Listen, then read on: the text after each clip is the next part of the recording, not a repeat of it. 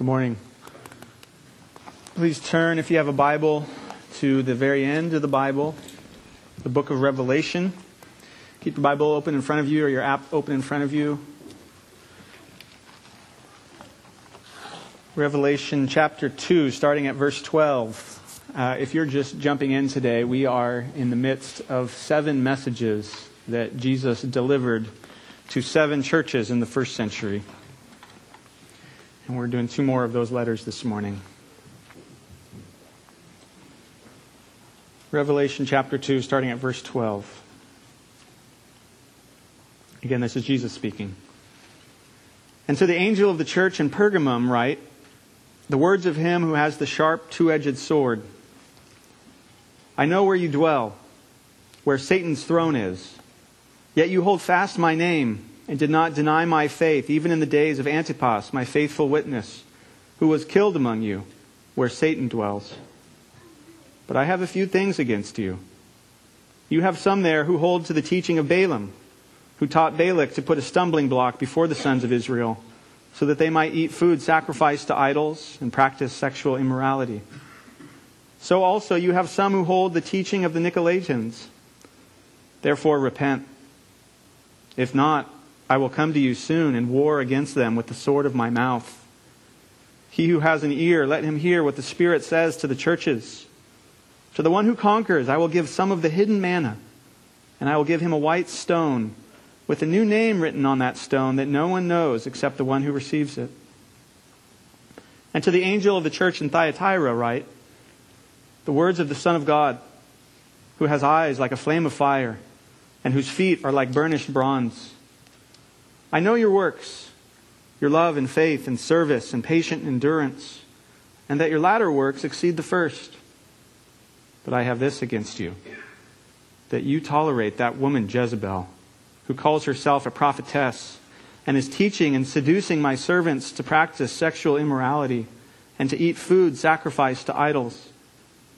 I gave her time to repent, but she refuses to repent of her sexual immorality. Behold, I will throw her onto a sickbed, and those who commit adultery with her I will throw into a great tribulation, unless they repent of her works. And I will strike her children dead. And all the churches will know that I am He who searches mind and heart, and I will give to each of you according to your works.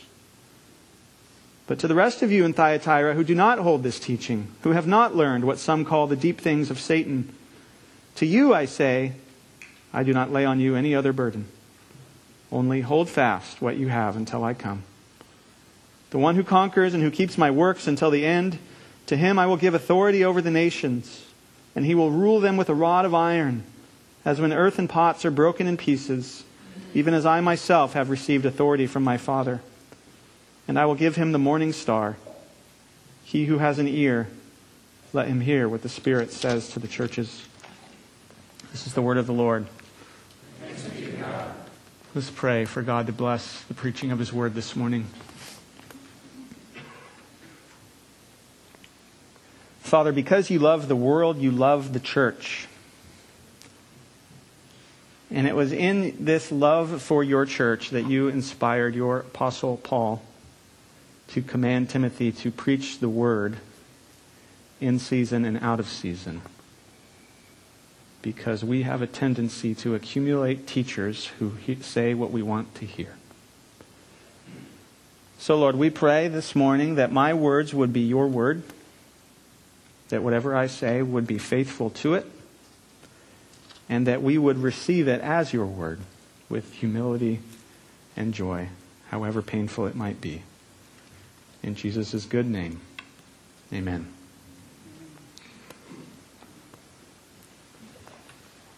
I'm going to give a second G.K. Chesterton quote in 3 weeks, which is either a sign of his brilliance or of my laziness. But here it is. This is Chesterton 100 years ago. He said, when Christianity is shattered, it's not merely the vices that are let loose. The vices are indeed let loose, and they do wander, and they do damage. But the virtues are let loose also, and the virtues wander more wildly. and the virtues do more terrible damage. The modern world is full of the old Christian virtues gone mad. As the tide of Christianity recedes from our society, some of it is still laying there in the sand, although much of that is now cracked and rotting. We still talk a lot today about love and justice and equality and respect. We still talk a lot today about freedom and rights and liberty. But now these words tend to have very different meanings than they did under millennia of influence by the story and the shape of Scripture. One of the great Christian virtues, now largely distorted into something entirely different, is tolerance.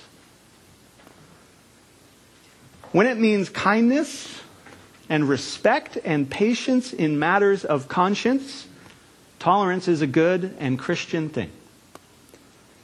But when it means, as it often does today, excusing or legitimizing or embracing what God clearly says is evil and destructive, tolerance, so-called tolerance, has become a sin. Today we're looking at two messages from Jesus to two churches who are both succumbing to this toxic tolerance.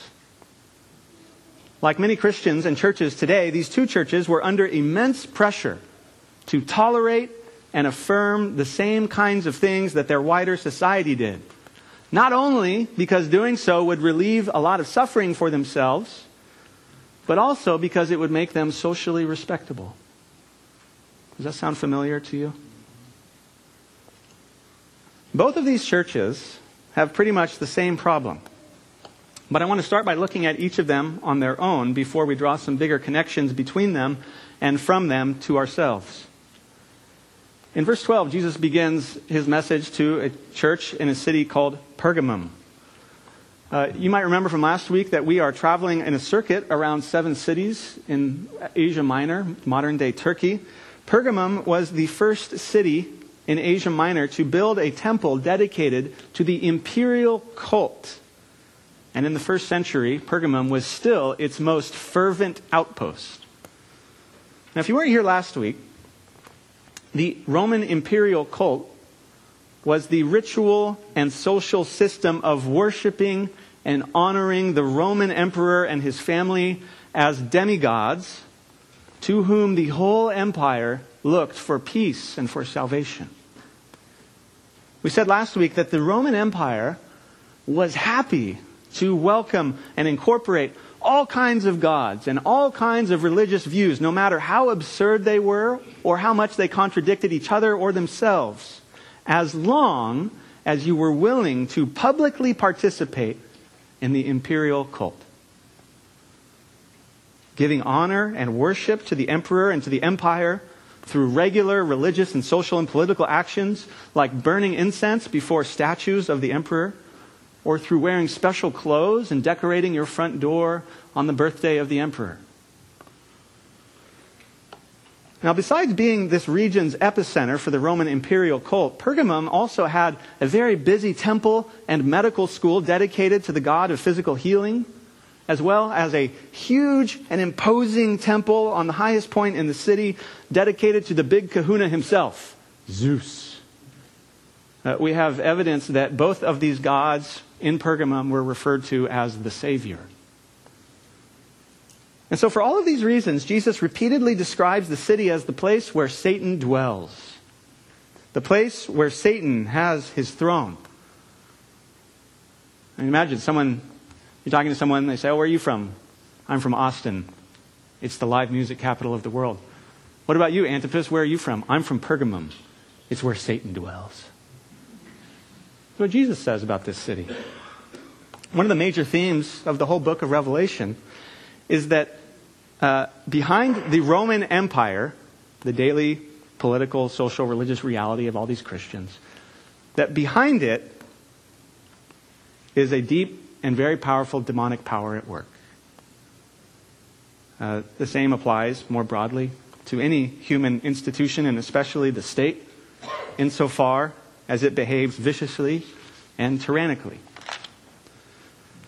And so the Christians in this church, like many early Christians, are being harmed and persecuted because they refuse to be so-called good citizens by participating in the imperial cult like everybody around them was happy to do.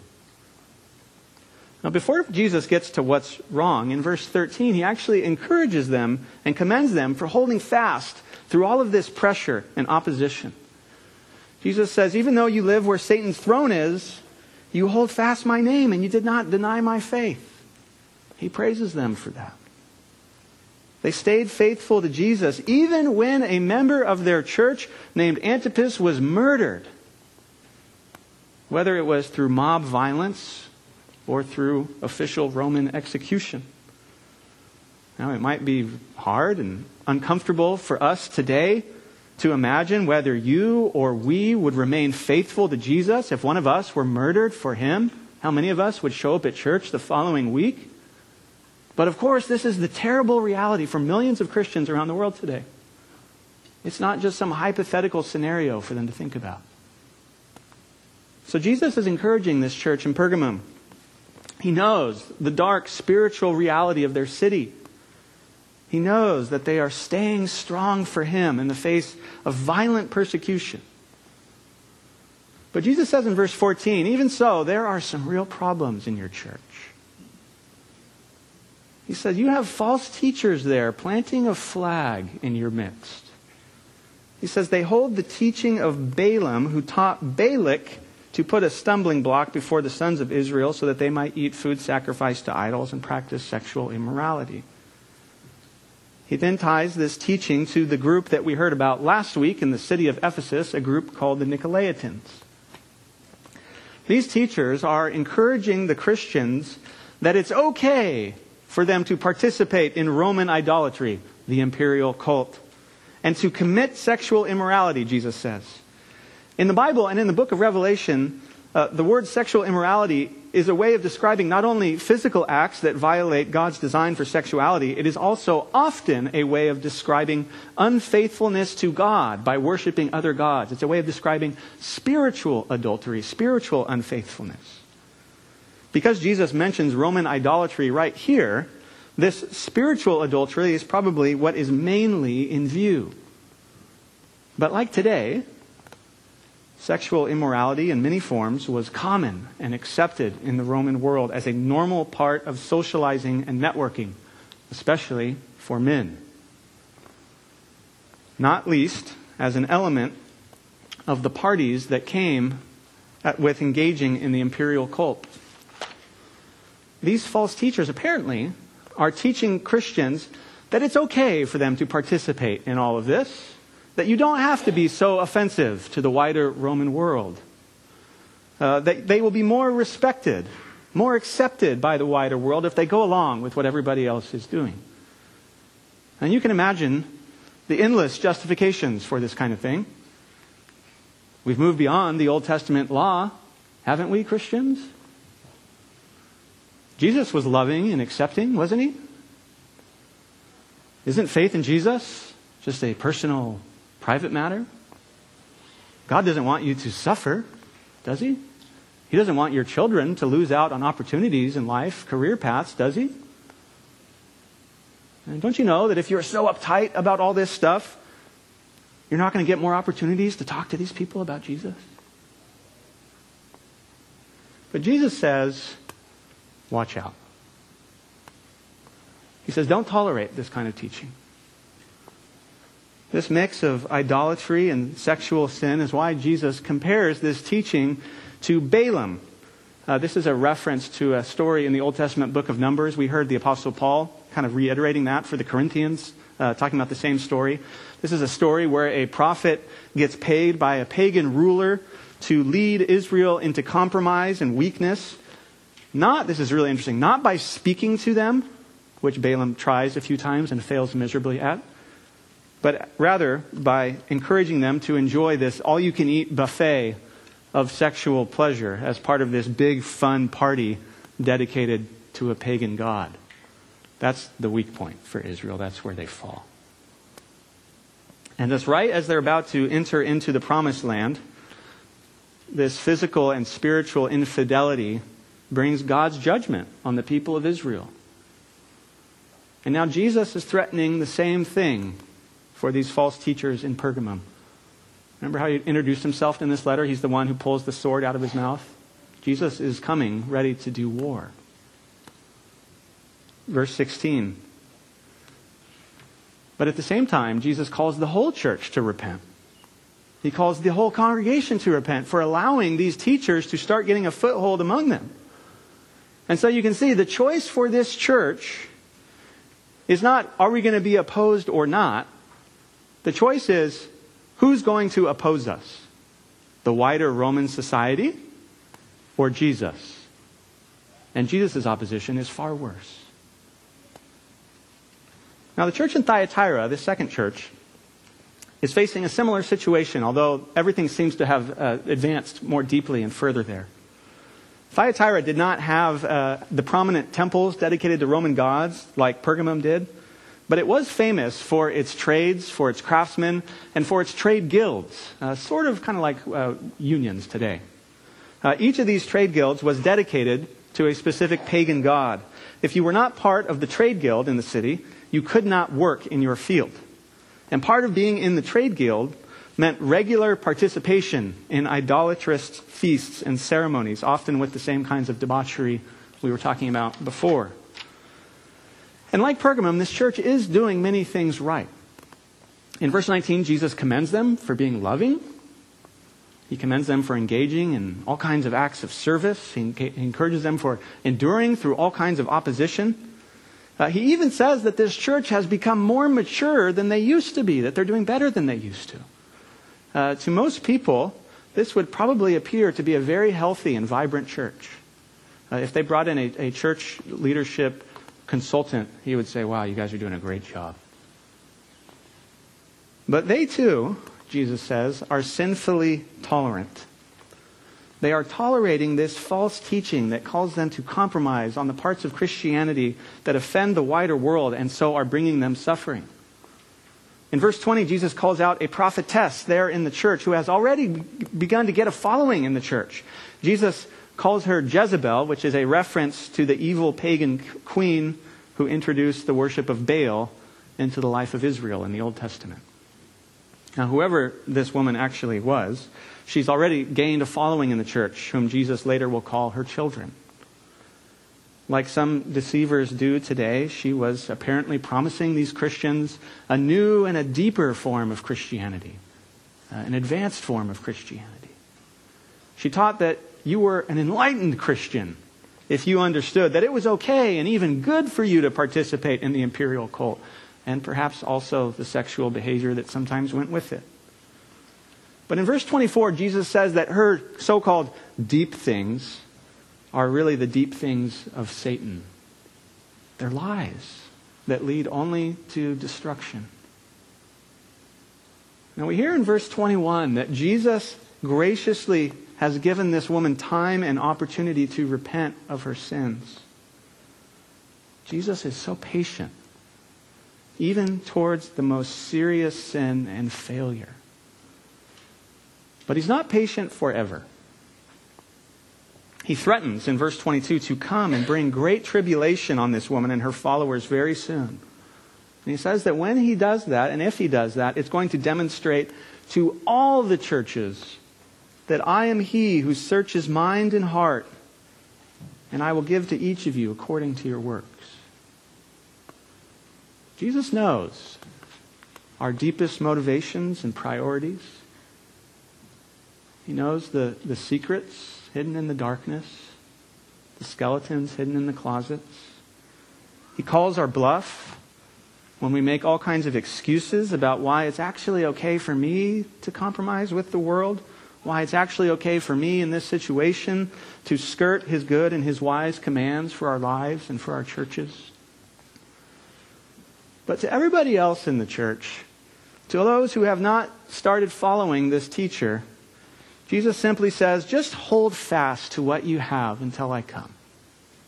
Just hold fast.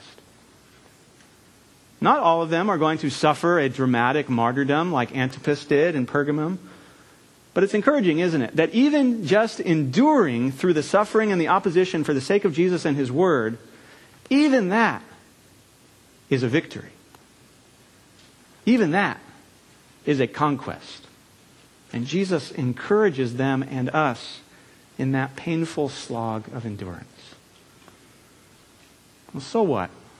What can we learn from these two churches so long ago in a very different part of the world?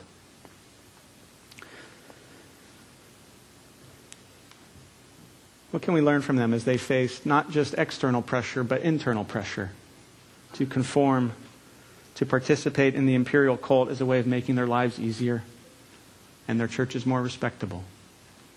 The first thing is that some kinds of tolerance are dangerous. Some forms of what we call grace or love are neither gracious nor loving.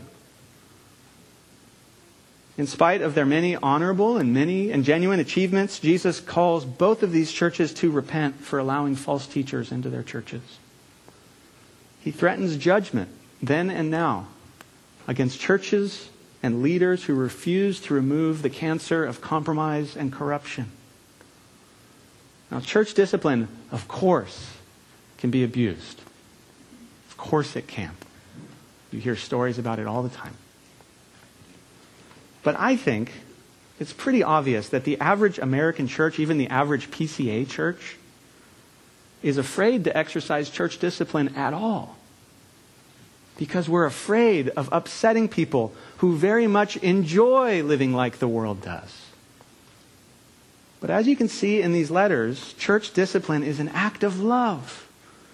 Not just for the church, but most of all for Jesus.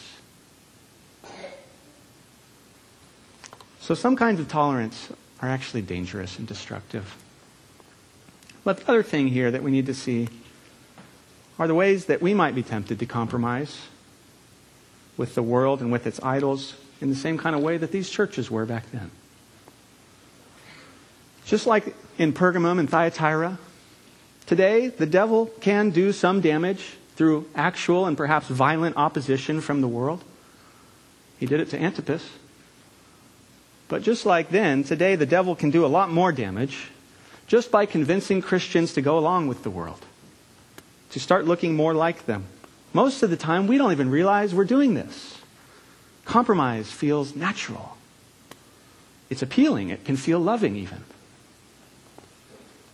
And just like then, today there are all kinds of false teachers lined up, ready to assure these Christians that actually, in this new and deeper form of Christianity, we are realizing after 2,000 years that the Bible actually teaches that doing these kinds of things is okay and even good. And that actually will reach a lot more people if we are willing to accept them and promote them, or at least not say anything about them. There are all kinds of ways that Christians today are tempted to look and to act like the wider American society. Materialism, hedonism, jingoism, overeating, overdrinking, being therapeutically fixated on my personal happiness and fulfillment, obsessing over politicians as saviors or villains. All those things are real dangers, and they are real sins. But when it comes to being pressured to use language and affirm behaviors that are obviously at odds with Scripture, under threat of losing your relationships and your opportunities and your jobs, there is nothing, I don't think, that holds a candle to our society's religious devotion to the rainbow flag. Like the Roman imperial cult, today's rainbow version of it has its own public displays of loyalty. The decorations, the holidays, even rituals like sharing your pronouns. like the Roman ritual of burning a little stick of incense to a statue of Caesar. These rituals can appear to be or be justified as insignificant, as private, as ultimately loving. But they're actually loaded with all kinds of religious and social and political meaning, as insignificant as they may appear or be described as. Just like in the first century, most people now assume that these things are just who we are. Very few people today have been consciously convinced by this sexual revolution that sex is essential to who you are. Almost nobody was argued into that position, but nearly everybody believes it, including many Christians. It now just seems obvious that this is true. And so even just failing to go along with it, let alone actually criticizing it, is enough to invite accusations that you are no different than the vile racists of Jim Crow. It is enough to invite serious and ominous questions about whether you are really one of us. And while it may be technically illegal for your employer to fire you because you hold to traditional biblical teaching on sexuality, many of you know what it could very well lead to if you openly affirmed it in your office or on your social media. Many of you are being very careful of what you say because of this. Many of us are having to figure out how to shrewdly keep our heads down. We have to relearn what Jesus meant when he sent his disciples into a hostile world and said, you need to be as wise as serpents and as innocent as doves. But the need to be shrewd is not the same thing as the need to compromise. Shrewdness may be necessary. Compromise never is. We have to hold fast to Jesus, which means holding fast to the teaching of the Bible as his word. You do not have Jesus without the Bible. And while we're glad that this is not going to cost any of us our lives anytime soon, even now we realize for some of us this may cost us a lot. Holding fast to Jesus really is a battle. And much of what these letters and what this book is trying to show us is that this battle is not merely a human battle. Even though we often feel it and experience it through very human pains and human realities like next-door neighbors and HR departments. We need to see that the battle to hold fast to Jesus is fundamentally a cosmic spiritual battle with the devil himself.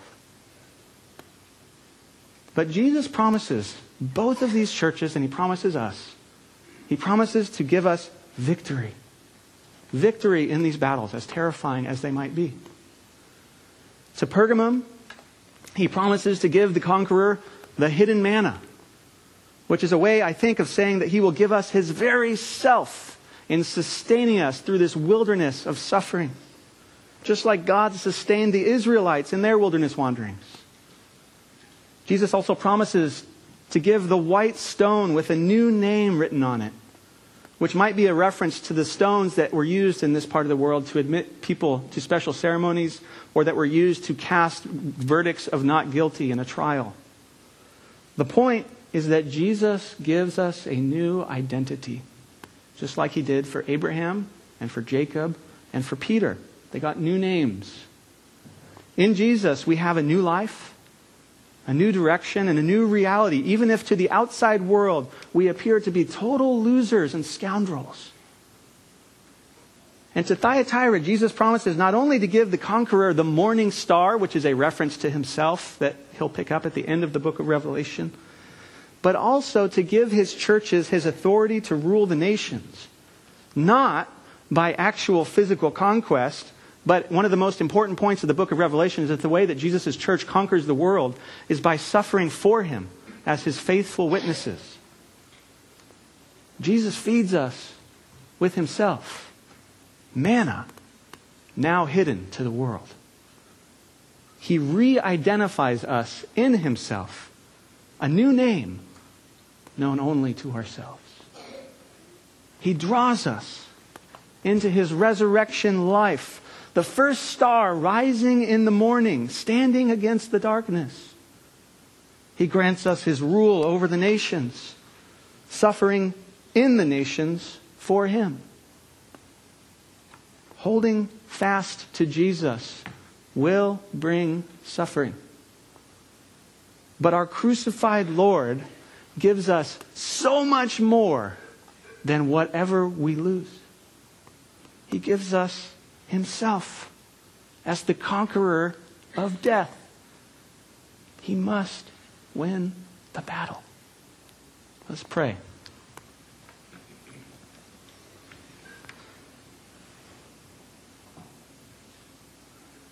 Father, we rejoice and delight even to be reminded that Jesus is the conquering King, the one who has conquered death through death, the one who is conquering suffering through His own suffering, the one who equips us and strengthens us to suffer with Him and in Him as His faithful witnesses.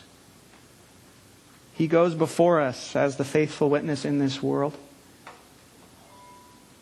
And whatever hostility we face because of Him is hostility against Him. And so we ask, Father, that You would strengthen us and encourage us to remain strong in Him, whatever it might look like in this world, in any other part of the world. We're ashamed for the ways, Lord, that we are so timid and so afraid, for the ways that we flinch at even so little suffering when we know how much people around the world are suffering for following You. Help us to be more like them. Help us to be faithful. Help us to be joyful. We pray in Jesus' name. Amen.